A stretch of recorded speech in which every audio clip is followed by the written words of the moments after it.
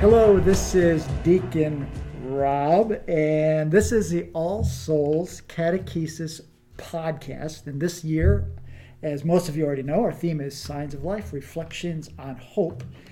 And we'll be hearing, and we have been hearing from members of our community about where they have found hope in this last year. I guess we don't have to confine it to just this last year. Yeah. At any point in their lives, right? And today we have with us Kylea Kirby. And for those of us who don't know you, Kylea, tell us a little bit about yourself. Sure. Okay, so I showed up at All Souls last at the beginning of pandemic time. After I got back from Thailand. I was in Thailand with Wheaton's Hunger Program, and I returned at the end of December 2019. And while I was out, my previous church kind of splintered, and a huge bummer. Yeah. Right, but I didn't know where to come back to. So I was both re-entering into American society and also trying to find my footing on campus and in the church again. And so my brother was going to All Souls, and I was like, well, he's the most church I have right now, and I'll just follow him. So I ended up coming to All Souls, and kind of the rest is history. But basically, All Souls really faithfully kept up with services during pandemic time, and that was so nourishing to me. And so, yeah, I just kept coming. What else about me? Well, all of you have been praying for me. That's probably how you know my name, because you've been sending up prayers for Kylea Kirby, who is battling cancer. So that's me. Hello. I may sound like a happy person who's battling cancer, but you'll hear more about that in this podcast, I'm sure. But yeah, thank you for those prayers. I cherish them. And that's been true for the last 3 years at Wheaton, so that's not a new thing. I've had appendix cancer for the last 3 years. It's gotten particularly bad over the last winter. So that's why those prayers were sent up by our congregation. But yeah. Well, that is so good to hear about your journey that brought you here, and the way in which this church community has been able to come around you and to be a place of nourishment and hopefully of healing too in many different ways. So, Yeah. And it's great that you're here, and looking forward to finding out a little bit more about what you have to tell us about hope in your life. And so, what does that look like for you? Where have you found that hope, particularly in this last year? In this last year, holy cow. Yeah. Well, so my title was Hope in New Relationships, and that's because I was trying to fit a bunch of different things into that one title, and I was like not really sure. Kind of pinned it all in there. But basically, I was just thinking about my neighbors, and I have a bean across the street, and playing with the Kemp kids, and honestly, All Souls. Basically, all these new emerging and surprising relationships that have popped into my life during pandemic year, which is so it's so unexpected to meet and cherish new people when you're directly ordered to stay away from them. And so yeah, I didn't foresee that, but it has been the thing that's kept me going, really. But more so than that, it kind of goes back to I'll intro with this, which is I'm in this cancer support group. We meet every other Thursday night, and it doesn't sound like a jolly group, but it is. It's me and a bunch of other patients who have one or more compounding terminal illnesses, and we chat about life. And honestly, it's or really funny things. Oh, and we're also all young adults, so that adds another layer to it. Yeah, it's anyone from 18 to 40, and we talk about being mistaken for siblings in the hospital, and people are like, well, where's the where's the patient? And you're like, surprise, it's me. And all sorts of things, just funny occurrences in your life. And there's one of my friends in the group named Sarah, and she's phenomenal. She's a neuroscience researcher who is studying her own disease. And she has 2 terminal diagnoses, and has just moved to Chicago. And late October, she was talking about just being lonely during the pandemic, and we were all like, yeah. But there's an added layer for us because of how really dangerous it is to see people being immunocompromised. Yeah. And we were like, yeah, man, we are so lonely. And she was like, well, what I decided to do is just ask one of my coworkers if they wanted to get tea. And we were like, what? What are you talking about? It's a dangerous move. Oh, we were like shocked. We were like, oh my God, Sarah, what are you doing? Yeah. And she was like, no, we were in a park. Like, we didn't. We were like trying to be as safe as possible.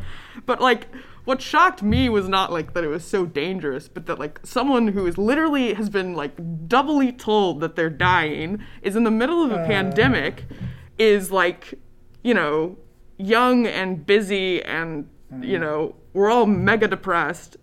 She is like willing to make new friends. I was like, what? Like, you have the emotional energy for that? Like, you are asking someone to be your friend right now? I was like, oh my God. Like, how? Yeah. And this was just like so deeply inspirational to me, which is maybe ironic, as like one cancer patient being inspired by like another cancer patient. It's like, I don't know, there's something going on there. There's something funny happening there. I don't know, some dark irony. Anyways, so I am telling my counselor this, and she is like, well, she was like, well, what are you going to do about this? She was like, you're obviously like, you're inspired. She was like, you should make some new friends. And I was like, what? No. I was like, I can't do that. Like, I can't make new friends. Like, this is too much.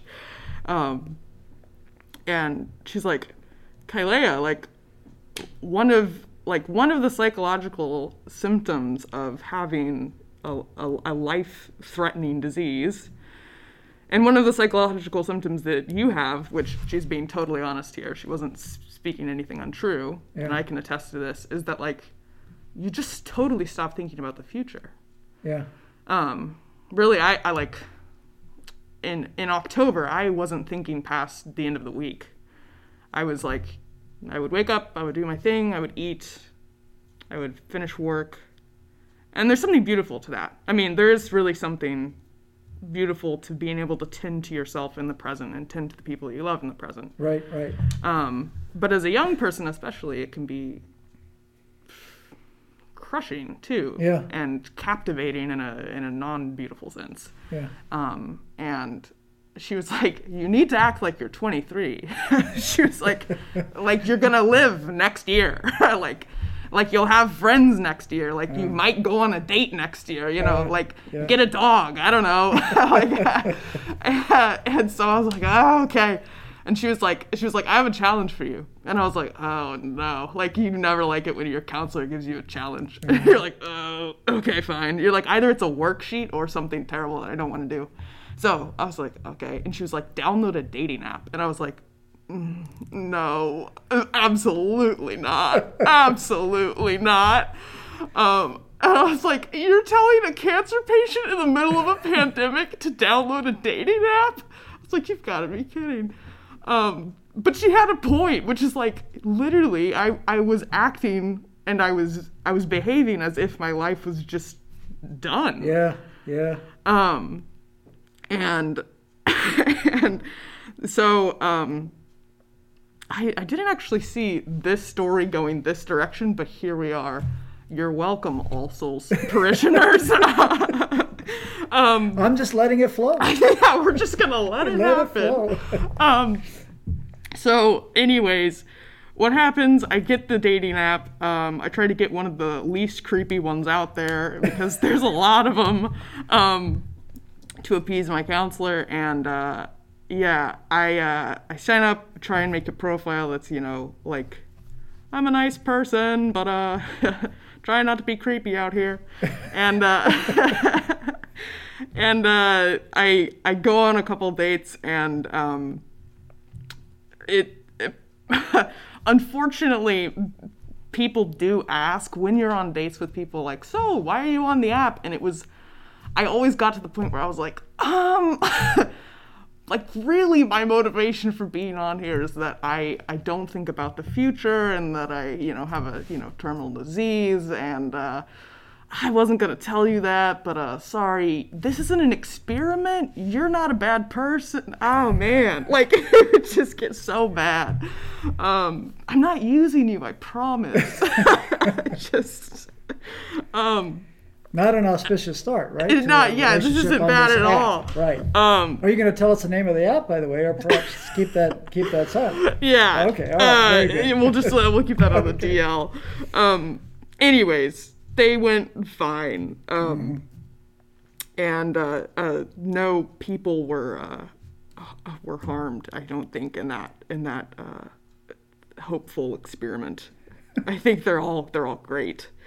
But yeah, I don't know exactly what all that means. Do you have any questions, Rob? Please help me. Help me out. I was just thinking, it's good. It's a good thing that hope does no harm. This is a good thing, and that it opens doors. So, I mean, you covered a lot of different associations there, people. So, how to kind of go back to some of those. And you had mentioned, talking about I Have a Being, your neighbors, All Souls, the Kemp family, the Kemp kids, and then you went to this woman who's researching her own cancer. Yeah. And how inspiring that was to going on a dating app. So all of these are clearly inspiring places of hope for you.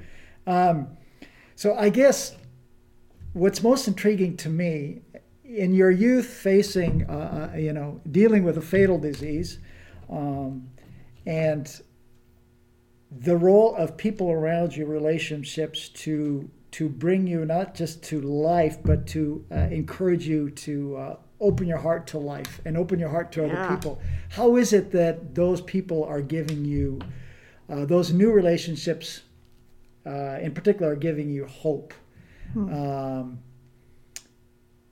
Because those relationships don't necessarily stop the disease itself, right? You take medicine for that. So how is it that those relationships are helping you emotionally, physically, spiritually?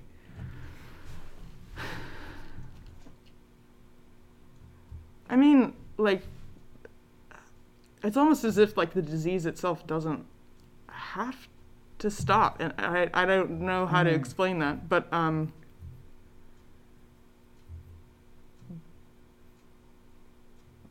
because it's almost like even if it doesn't, if there are people walking with me,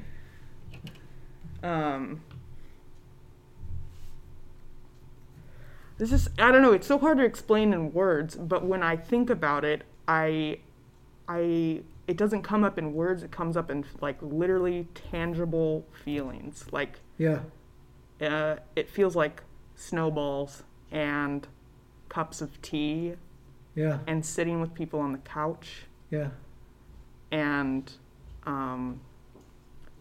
laughing, and is that Laura coming down the stairs? And embroidering this banner, like, the continuation, those people help me engage viscerally in the very stuff of life. With my arms and my fingers and my legs. Which is which is something I can't do alone. Which is something I wouldn't want to do alone. Which is something I would have given up on if I was alone. Huh. Wow. And that's what gives me life. Yeah. Like I think about the Kemp kids who okay, so Jessica Kemp read this article to them about how healthy human bodies are always creating cancer cells. And she read this to her kids. Yeah, it was like in the New York Times or something. Excellent. And she was like, this is a learning moment. I'm going to roast her a little bit right now, but she'll get over it. Like all healthy human bodies are constantly creating cancer cells and destroying them. Like, right? Yeah, sure. Sure. And so what you can do to support this process is just support your immune system by exercise, by eating good foods, all that sort of stuff. And so the children got it in their minds that, like, the way you destroy cancer is exercise. So on the way home from church one day, they were like, oh, we've got to get Kylea to do sprints with us. And I was like, guys, I'm really tired. And they were like, no, Kylea, you have, like, they were like, we have to convince her to run somehow. How do we do it? And they were like, we'll tell her that there's fairies. And so they were like concocting this whole story about how there was fairies up above. And like, they were like, no, there's like a cavern and like, you have to go through. And I was like, okay, fine. And so I like start following them to get the fairies. And, I don't know exactly what that means, but I feel like all of the people around me, all of these relationships are people grabbing me by the hand and are doing their best to create stories about fairies, about and non-mystical stories, real stories about God, about humans, about our purpose and beauty and viscerality on this earth, and their love for me. They're telling me those things, and they're walking with me in those things, in a way that not only keeps me alive, but like is life. Yeah. Yes, life itself. Life itself. I think of Psalm 23, walking through the valley of the shadow of death, and the life that's there, the banqueting table, in the presence of my enemies. And enemy, the death is the last enemy, right? Yeah. And what does that mean? Banqueting with people, right? And enjoying them, telling stories. And about fairies, but physically right. participating in that story. I mean, what does that do for your body too, right? Yeah. I love that. Like I wouldn't want to spend. I mean, I vacillate, and my diagnosis vacillates constantly between like, well, you've got a year and you've got like 50 years, but it could be really bad for 50 years. Like, you've got 5 years and it could be like, and so, not only is that psychologically exhausting, but you don't know what to do with that bodily. Like, how do you treat yourself in that state? But regardless, I'm going to say something really cheesy now. This is the first time I'm going to say something really cheesy, I think. I hope to like spend that year, 5 years, 50 years, sillily chasing fairies, around and putting my hands in the snow, all of that.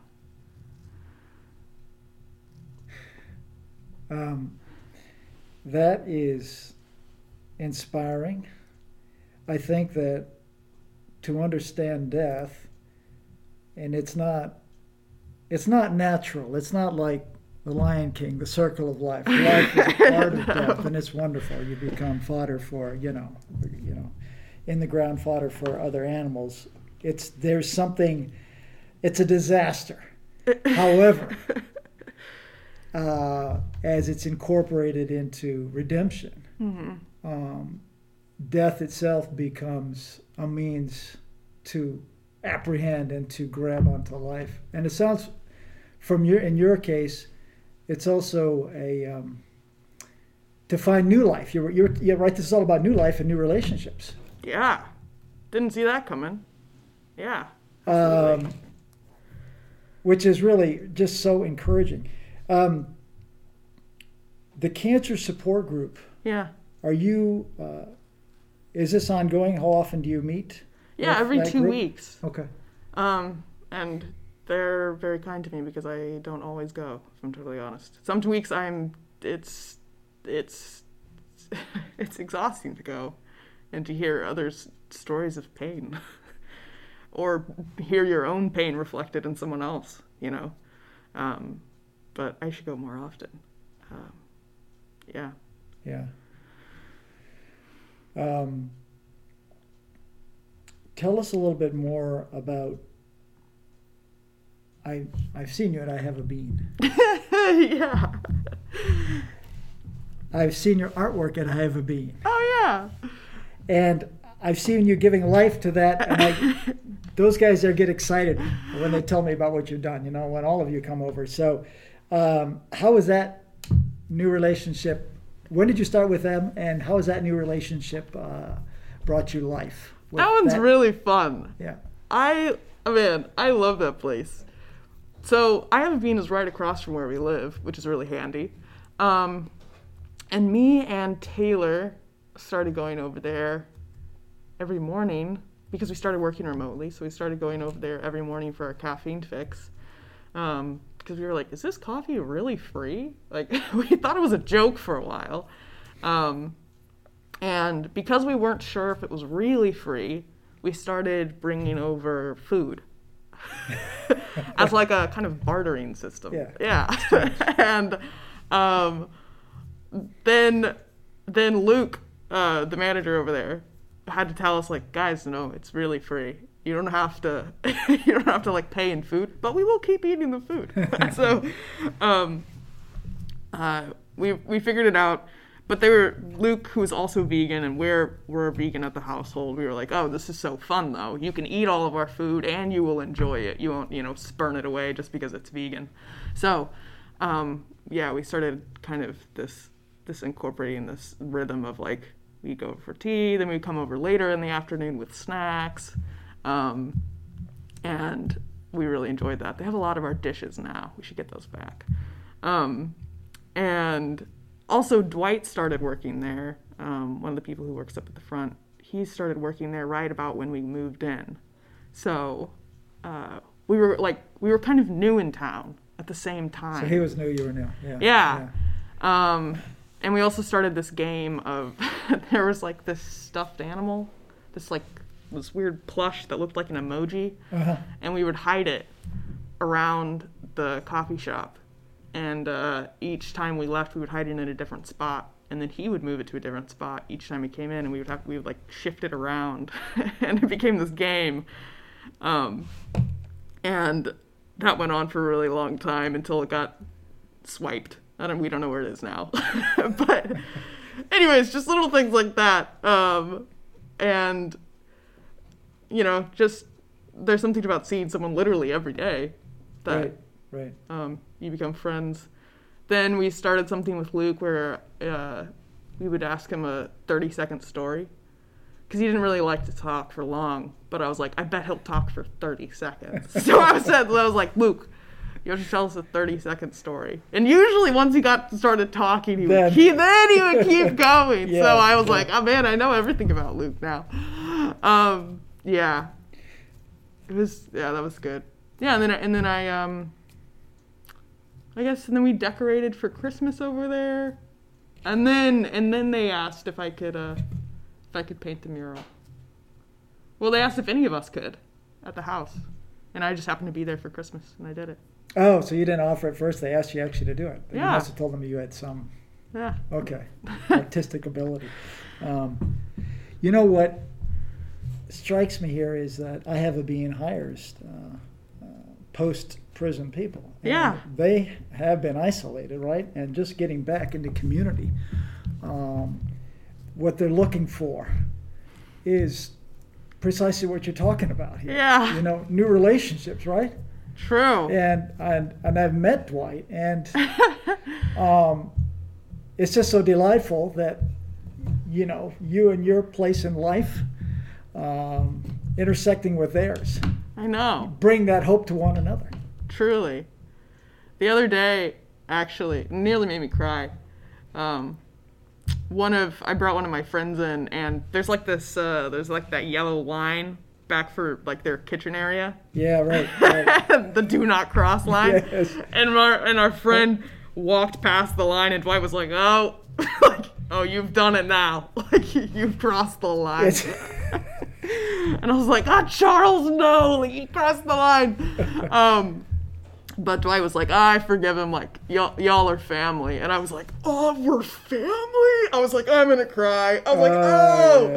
Yeah. And I was like, "Dwight, you're my family. You don't know it, but you live across the street, and you're like the one person I see every day."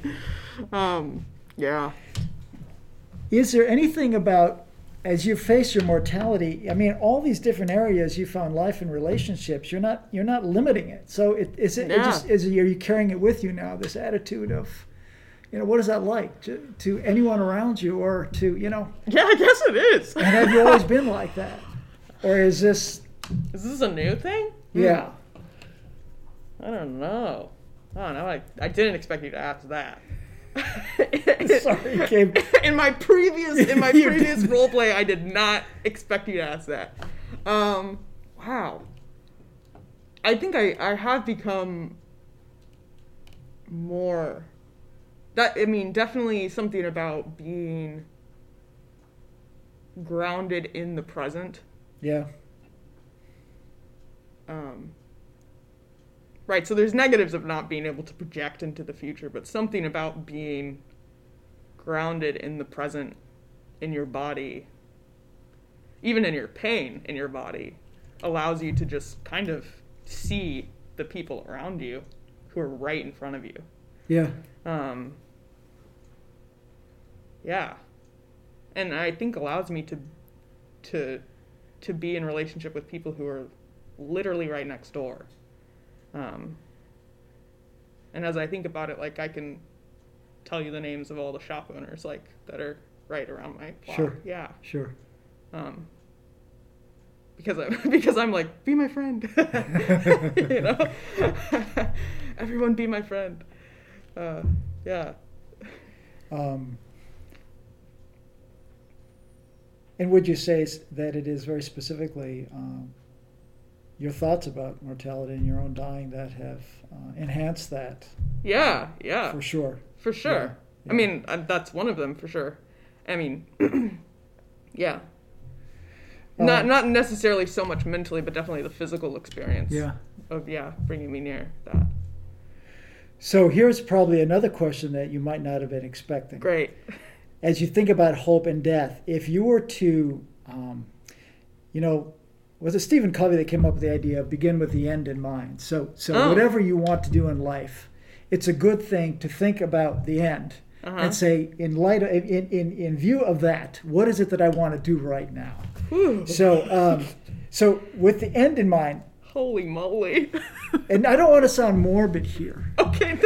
Oh, don't worry. You should. If you spent one day as a fly on a wall at our house, you'd be like, "This is crazy how much these folks talk about death." You're comfortable with death, which is like your age. I mean, this is great. So, if you were to write your own obituary, oh my God, what other people would say about you? Whoa. In light of what you've been learning this past year, what would you want them to say about you? Wow. I don't know if I can say this without crying. Let me take a moment. Think about it. And we can't enlist the help of Laura, who's sitting right there, who probably wants to just chime in. I know. Don't look at me, Laura. Take your time. We can take a pause here. Have a cup of tea. Oh, man. I mean, definitely something about being a good neighbor. Like, something about, like, Kailea knew me. Kailea knew me and loved me. And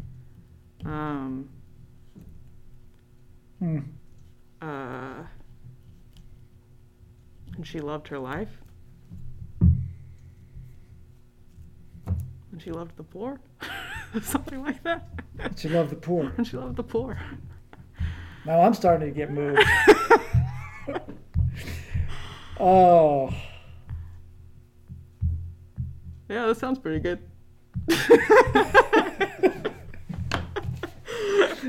Maybe we should pause now and have you think about it a little bit more. No, that's we're going to soldier right through here, though. Loving the poor. Yeah.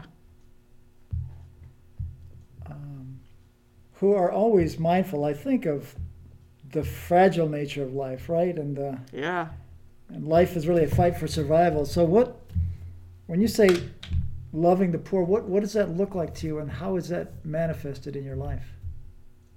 I mean, for me, as someone who's like, just struggling to stay alive bodily, that's a really hard question, because it's like, does loving the poor mean like forsaking medical care? Probably not. You know, that doesn't, that's maybe some weird masochistic urge. Yeah.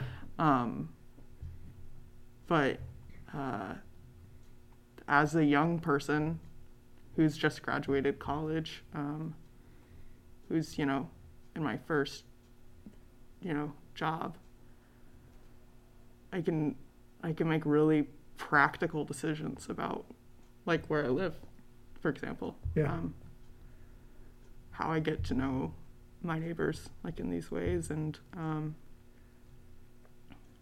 I can be friends with Dwight. I can be friends with Dwight. I can be friends with my neighbors who are from all sorts of different countries. Sure. Yeah. In that apartment complex.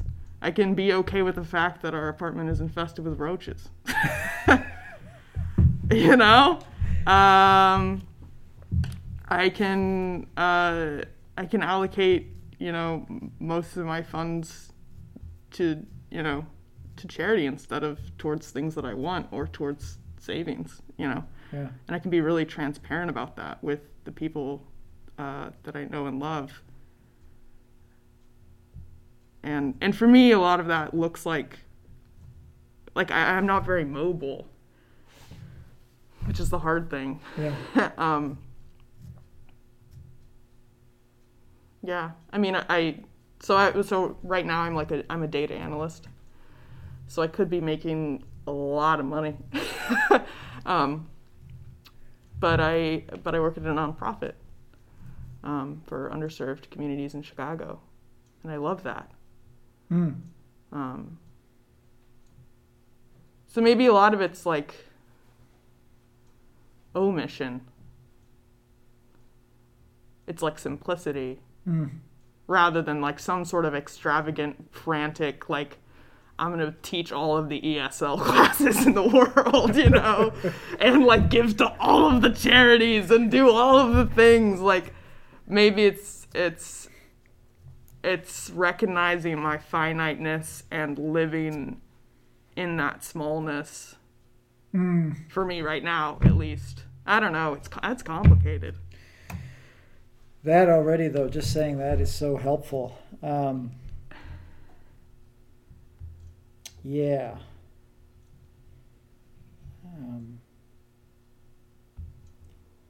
Your desire to give of your life and live simply, has that always been the case for you, or has that been a more recent realization and choice? I think I've wanted to live bigly, like, yeah, I've wanted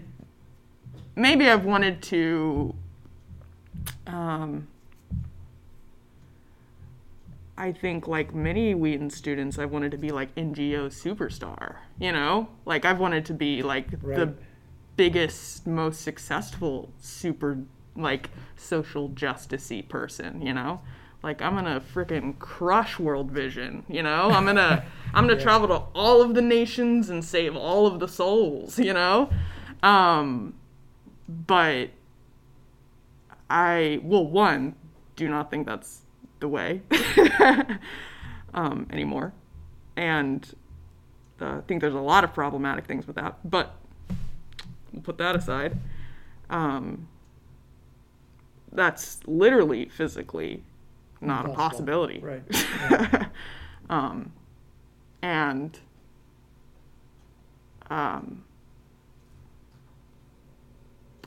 being in touch now kind of with the physical frailty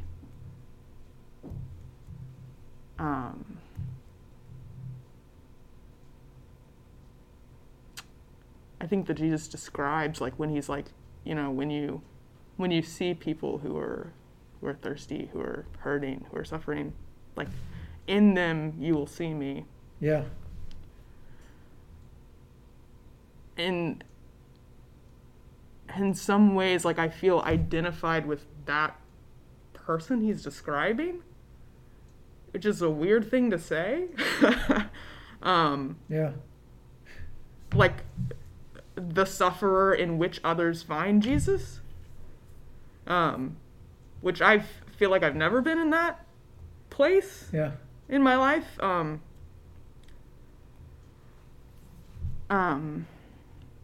But being in a place of physical frailty, even mental frailty from kind of a chronic suffering of sorts, not necessarily from poverty, but of health, I think allows me to empathize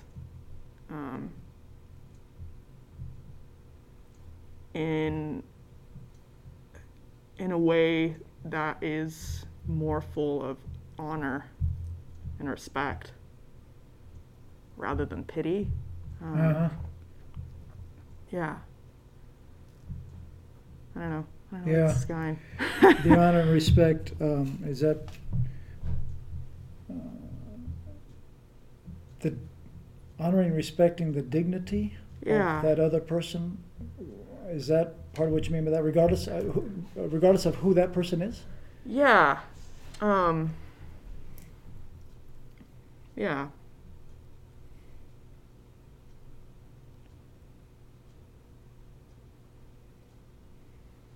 Honor and respect of their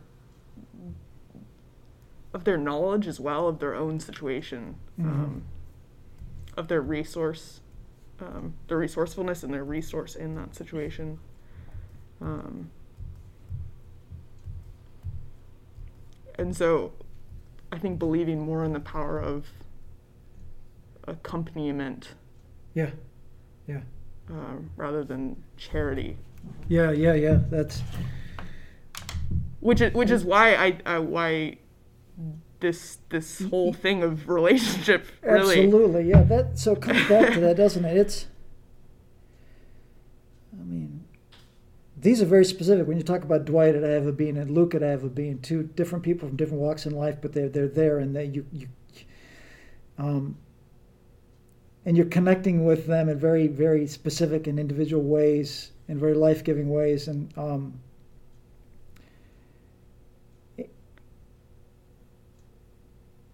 the relationship, I think, is what it's about, right? I mean, the poor, we tend to designate them as this group that needs our help, right? Yeah.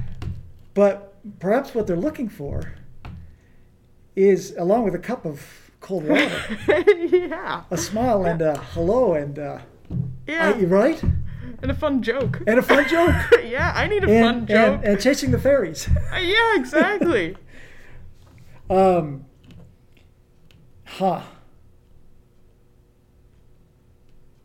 you think about Jesus saying, I've come that you might have life, and then he says abundant life. Mm-hmm. And Jesus' agenda, you could say, was also death. He was going to die, right? Yeah. I mean, he was beginning with the end in mind. So, but how he touched people. Mm-hmm.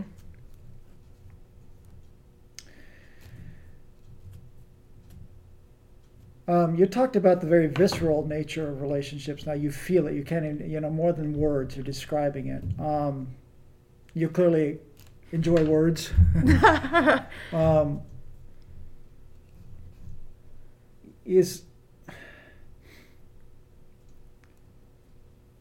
Could you talk a little bit more about that? How you relate to people in that physical way? What is that? What arises in you when you get to know people, new relationships, and the physicality of it, and that just intrigues me.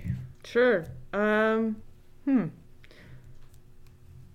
guess I'm very keen to the way that people inhabit a space, and that probably has to do with whatever training or experience I have, moving between cultures as well, mm-hmm. having to be very attentive to that, because body language, for example, in Thailand, one person's body language does not mean the same thing. Like, it's not an equal crossover. So standoffishness looks different, right. And warmth looks different bodily inhabited in a young Thai woman as it does in a American woman. And so I'm very attentive to that, but also just because I tend to be very trapped in my own mind, I think. Yeah. And so I think relationships help me get into my own body. When I'm interacting with other people, and interacting with, the world. Yeah. With snow, with fairies, with embroidery, I'm able to connect with a person and with objects, and yeah.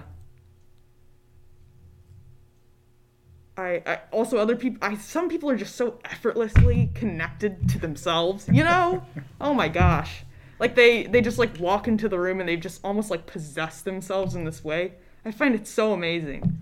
But I have to concretely ground myself. I have to do yoga or go on a run, or I don't know. I have to do something to ground myself. But some people are just there all the time, and I'm like, wow.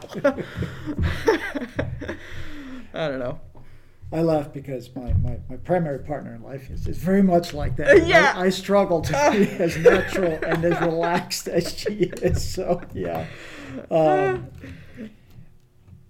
I love... death is a very physical thing, and we're bodily going to be gone. But for you to enhance that very physical connection with people, mm-hmm. we're embodied in our bodies, right? And... that's how we get to know one another. Yeah.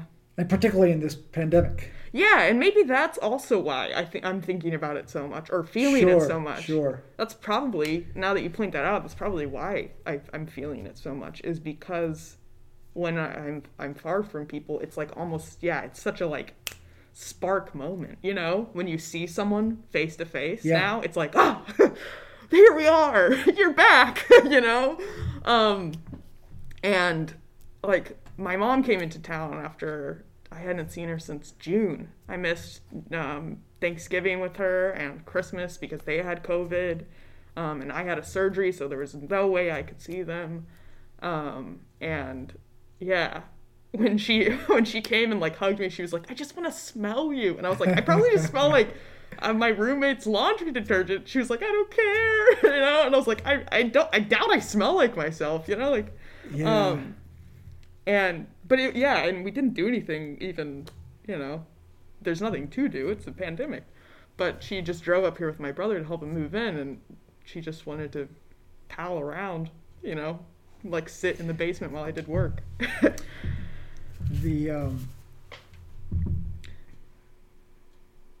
the thinking about Jesus, and what's always struck me, and we've already been going 45 minutes. That's also wow. We filled up when we were wondering how we were going to even fill up 15, or how you were.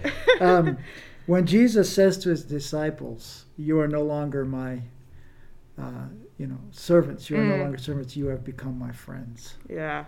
Because I know you and I love you, and you know me and love me. And man, I think this is, it sounds like this is somewhat of what you're experiencing, that intimacy of relationship. And then in 1 John, when it says that this, when John is talking about how when they first met Jesus, there's a progression. They saw him from a distance, then they looked at him, and then they talked with him, and then finally it says we touched him. Yeah. So that, as you're talking, I'm thinking about that, and the sheer joy of that, and the belief is one thing, but they touched this one, and that's what clinched it for them. That's what drew them into relationship with the living God. So yeah. And that's what draws us in a relationship with the living God and others, right? So that should be a question. Ooh. I've got to form this into a question. Oh, great. I mean, so your thoughts on that, and how, as we wrap up here, okay.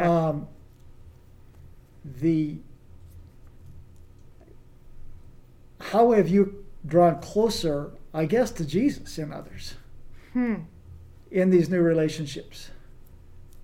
Yeah. And how have you seen Jesus in them? How has that been manifested? Well, if I'm totally frank, it has been very hard to be close to Jesus this last year.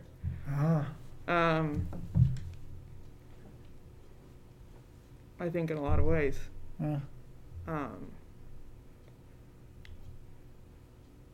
But committing to engaging, or at least, in some sort of like ethereal sense. Yeah. And I think that's how a lot of people talked about it in my upbringing. Like, how do you, how close do you feel to Jesus? And I'm like, I don't feel very close. But one of the things that I love about All Souls and that I love about the Anglican tradition is that there's a value of ritual. And one of my rituals now this year is going across the street to I Have a Bean, And so I have these rituals in my life of seeing people that draw me near to Jesus. Or coming out here in the snow, on a Sunday morning. And kneeling in the snow and confessing in the snow. And one of the beautiful things about that is that, like, I know I don't have to feel it. And there's such a release in that. There's such a peace in that I don't have to at every moment. As someone who's really experiencing a lot of anguish a lot of times, I don't have to beat myself up for not feeling it. I can just find peace in the ritual and in the sacrament, and come honestly and openly to God, and receive. So, does that make sense? It does. Okay. It does. I'll just let that sit for a bit. I think this speaks, what you've said here will speak hope to all of us who will listen to this. Okay. Woo! You touched on so many things that are so life-giving.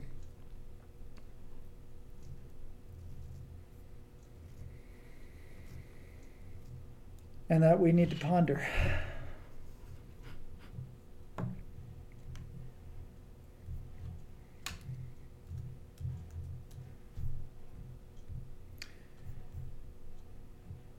Thanks, Kailea. Oh, man. Thank you for doing this for all of us.